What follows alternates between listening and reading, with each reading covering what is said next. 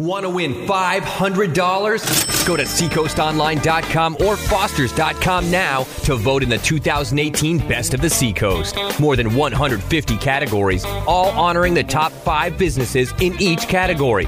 Vote now for your chance to win $500. Your vote, your voice will choose this year's Best of the Seacoast.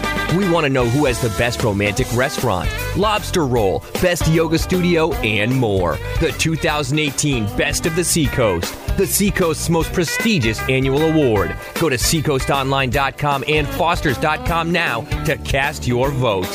And you may just win $500. You spoke from the heart up there. Talk about what this has meant to your life and how you feel now that this has in some ways come to completion. Well, this has been a really long time coming.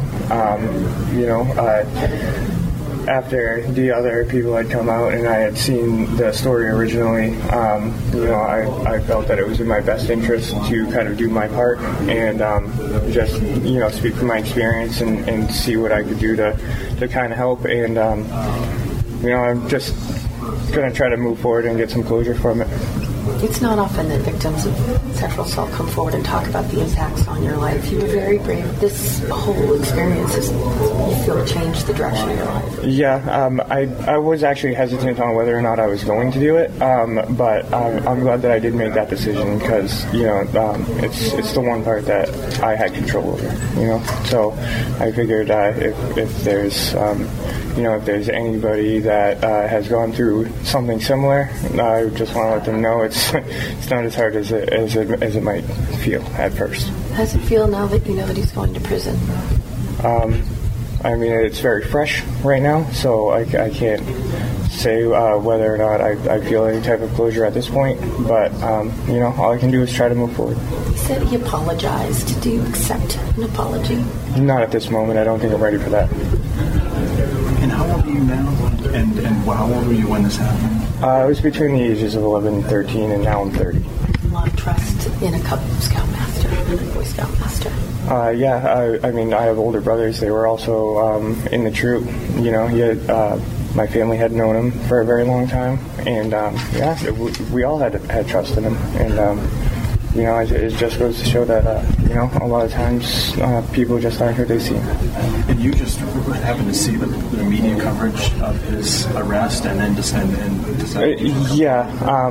At the very end of the article from WMUR, actually, I believe it was. They said if anybody has any more information about this, any information to help out, then they'd appreciate it. And I was actually kind of hesitant on that too. It actually took me a couple of days, and I got a hold of Lieutenant Schwartz and went through it with him. And now that it's over, I'm glad that I did, and I'm glad that I did my part. How do you want to go forward? And is it going to be any easier now that he's going to jail? I feel like it's never easy, but.